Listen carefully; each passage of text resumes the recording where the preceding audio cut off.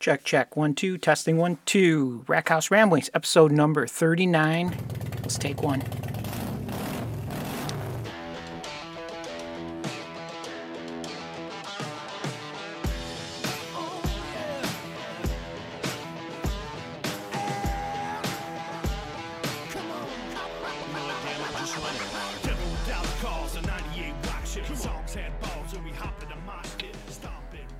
Moonshine Bandits, how do you guys like that opening song? Rack House Ramblings, episode number 39. I'm your host, Jeff. This is the 19th episode of the second season. What a crazy week, isn't it? The thunderstorms, the rain, the 90-degree steamy frickin' heat. With that being said, we're going to revisit a drink from quite a few episodes back. It was the Here Kitty Kitty. I don't know if you guys remember that one, but it's perfect when it's hot out like this. It's a play on that Joe Exotic Tiger documentary, and the drink was made with bourbon, frozen crushed berries, simple syrup, lemonade, all served over ice. And lo and behold, I have one already made up here. And I used Traverse City Whiskey's bourbon. It goes down really smooth. And I'll put a picture on Instagram of this drink. I did put some frozen strawberries. They kind of act like the ice cubes, help chill it down. There you go. So help yourself to a Here Kitty Kitty. What else do we got? So during the last episode, I talked about my recent trip to Wisconsin and visited the Lumberjack World Championships.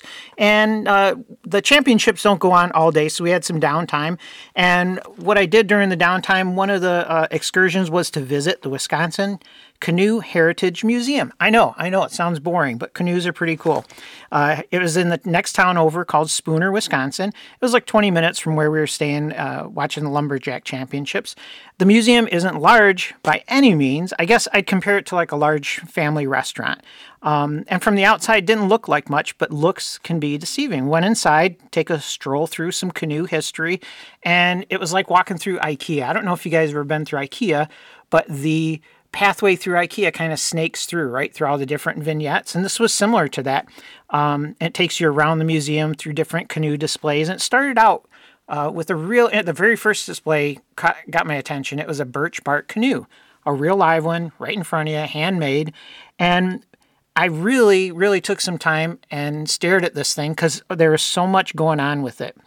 It was birch on the sides with the wood frame, and it had, of course, the bark was on the outside and all patched together and everything.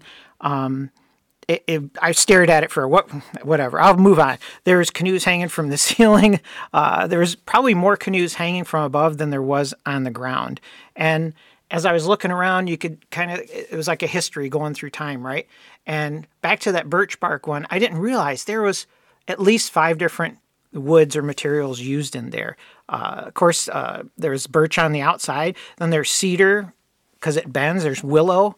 There's ironwood. There's ash. There's oak. And each wood serves a different purpose. So the cedar bends and it helps to make the shape. Same with the birch on the outside, holds the shape. And then the harder rib parts along the edges called the gunwales would be like your ash or your oak. And then this thing was put together with no nails, no screws. So instead they would use wooden pegs. And the pegs were made of something called ironwood.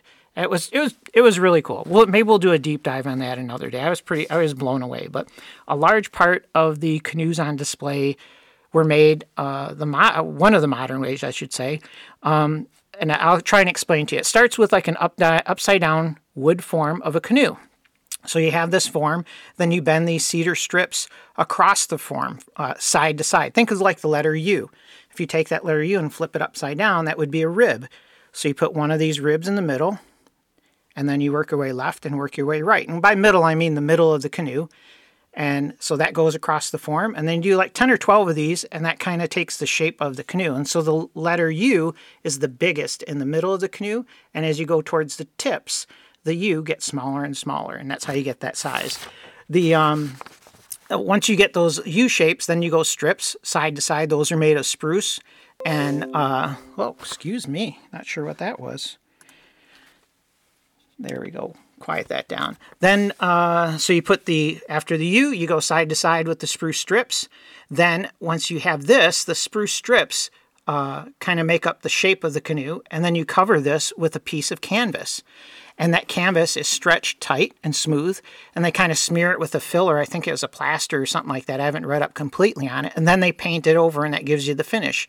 Then you pop that off the form, flip it over, and on the inside you'll put your 2 seats or 1 seat if you want, and the little handles and things like that, and you end up with a finished canoe. It's really, really something to see. I don't know if you guys, sometimes they call it a Maine guides canoe, like the state of Maine, but you Google it one time, check it out. The Wisconsin, where did I go? Wisconsin Canoe Heritage Museum.com. Check out their website. It was pretty cool to walk through. If you're ever in Spooner, Wisconsin, I would give it a listen. Or give it a listen. Listen to me. I'm all over the map. Hang on. I better take another sip. I would give it a walkthrough, as a matter of fact. There you go. So, Wisconsin Canoe Heritage Museum. I thought it was cool. I think you guys will think it was cool. I'll try and throw a few pictures on my Instagram. Check it out, man. We'll be right back with our next segment.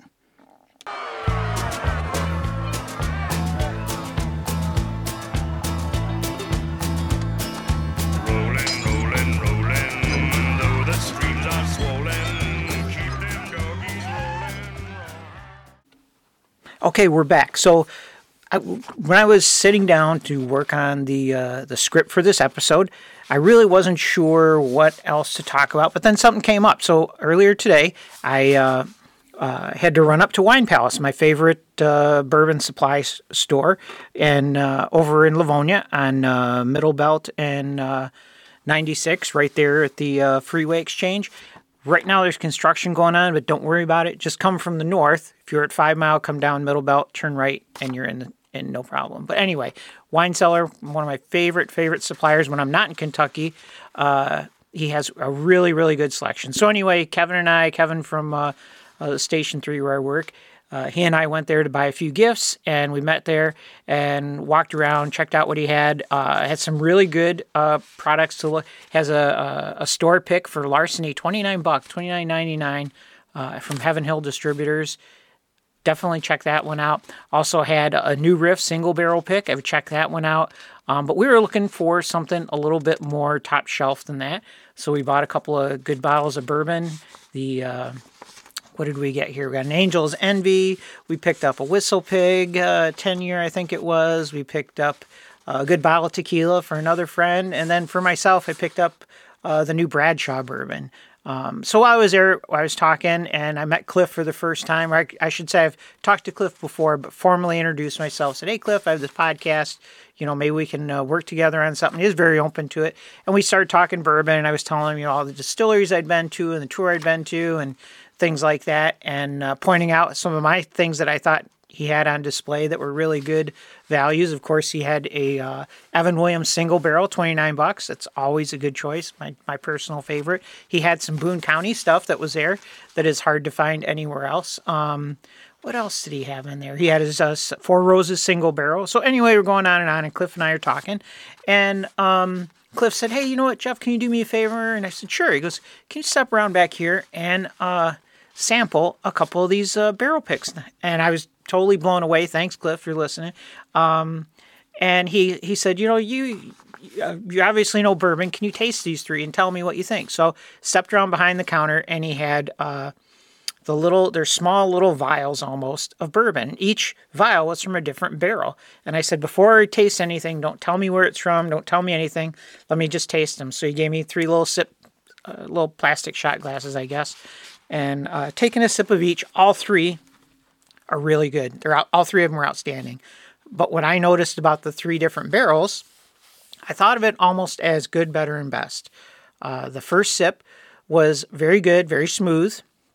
But if I was to use one word to describe it, I would say calm or mellow. The second one was a little bit more flavorful, a little bit more robust, more going on. And the third one to me was like fireworks, like cinnamon, like nutmeg, a lot more flavor than the other 2. And that's the one that I had picked. I said, Cliff, this is the one I like. Has really good flavor, good finish, no burn. that would be the one that I would pick. He goes, oh, that's great. Because that's, I think he said Tom is someone else that picked the same one. And he goes, thank you so much. I said, I really appreciate it. How about when you release this, when you get this in the store, let me know. And maybe we can do a podcast from here. So stay tuned, Cliff. I'm going to reach out to you. We're going to try and put something together. And even for the listener. So when we were done, he told me it was Russell Reserve is what it sounds like. And maybe we'll have some people out to buy some Russell Reserve Wine Palace store pick.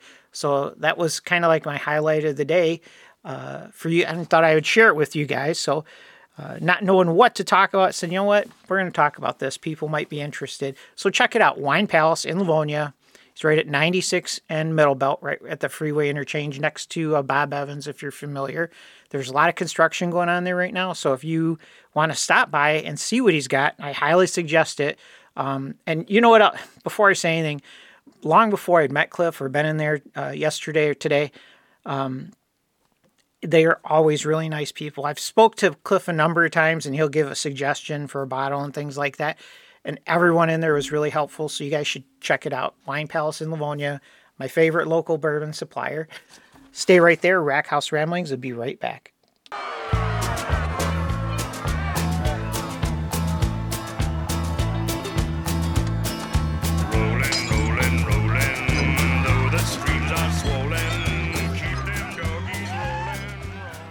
Okay, I'm going to close out the show with just one more segment. I don't know if you guys have been paying any attention to TV. I had to talk about this TV podcast too. Let's get to the TV part first. Number 1, Alone.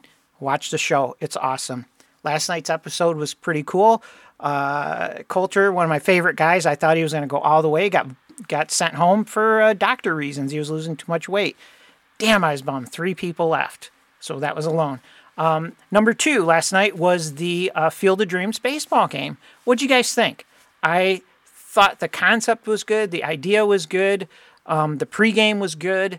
But as a fan watching it at home, to me it looked a lot like just a normal game, right? I suppose being there is probably the best way to enjoy it, right? But for me, sitting at home, I really didn't. I don't know. I guess I expected more, right? It wasn't as good as a fan experience as I wanted, but I don't know. What do you guys think? Let me know what you think. What else do I got? Oh, the podcast. So lately, I've been listening to a new podcast, and I really, really like it. It's part of the Meat Eater series. It's called Bear Grease. And so if you're on listening to me on Spotify or Podbean or whatever, check it out, Bear Grease. The guy talks about outdoor stuff and different things. The last one I listened to was about Daniel Boone, and I thought it's the first part. He just dropped Wednesday, and he drops them every Wednesday. I thought it was really, really, really interesting. If you guys like this podcast, I think there's a handful of you out there that are in the outdoors might like this one called Bear Grease, but give it a listen. And I think with that being said, I'm going to have a few sips of my Here Kitty Kitty. It's just a short podcast this week. Just felt like dropping one. So with that being said, we'll see you guys next time. Rack House Ramblings, episode number 39 is out. Oh, Dave Matthews in concert. Here's some Dave Matthews.